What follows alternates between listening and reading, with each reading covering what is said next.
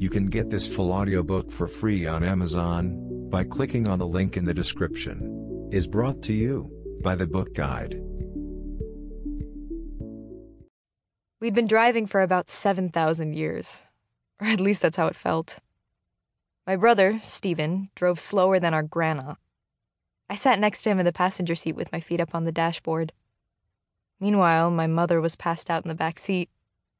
Even when she slept, she looked alert, like at any second she could wake up and direct traffic. "Go faster," I urged Stephen, poking him in the shoulder. "Let's pass that kid on the bike."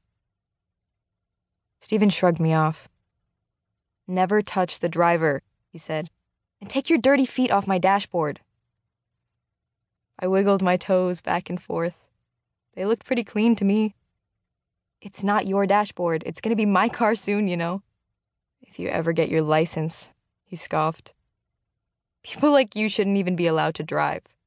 "Hey, look," I said, pointing out the window. "That guy in the wheelchair just lapped us." Stephen ignored me, and so I started to fiddle with the radio. One of my favorite things about going to the beach was the radio stations. I was as familiar with them as I was with the ones back home, and listening to Q94 made me just really know inside that I was there, at the beach. I found my favorite station, the one that played everything from pop to oldies to hip-hop. Tom Petty was singing Free Fallin'. I sang right along with him. "She's a good girl, crazy about Elvis. Loves horses and her boyfriend, too." Stephen reached over to switch stations, and I slapped his hand away. "Belly, your voice makes me want to run this car into the ocean." He pretended to swerve right. I sang even louder, which woke up my mother, and she started to sing too. We both had terrible voices, and Stephen shook his head in his disgusted Stephen way. He hated being outnumbered. It was what bothered him most about our parents being divorced, being the lone guy without our dad to take his side. We drove through town slowly, and even though I just teased Stephen about it, I didn't really mind. I loved this drive, this moment. Seeing the town again, Jimmy's Crab Shack, the putt-putt, all the surf shops. It was like coming home after you'd been gone a long, long time. It held a million promises of summer and of what just might be. As we got closer and closer to the house, I could feel that familiar flutter in my chest. We were almost there. I rolled down the window and took it all in. The air tasted just the same, smelled just the same. The wind making my hair feel sticky, the salty sea breeze, all of it felt just right, like it had been waiting for me to get there. Stephen elbowed me. "Are you thinking about Conrad?" he asked mockingly. For once, the answer was no. "No," I snapped.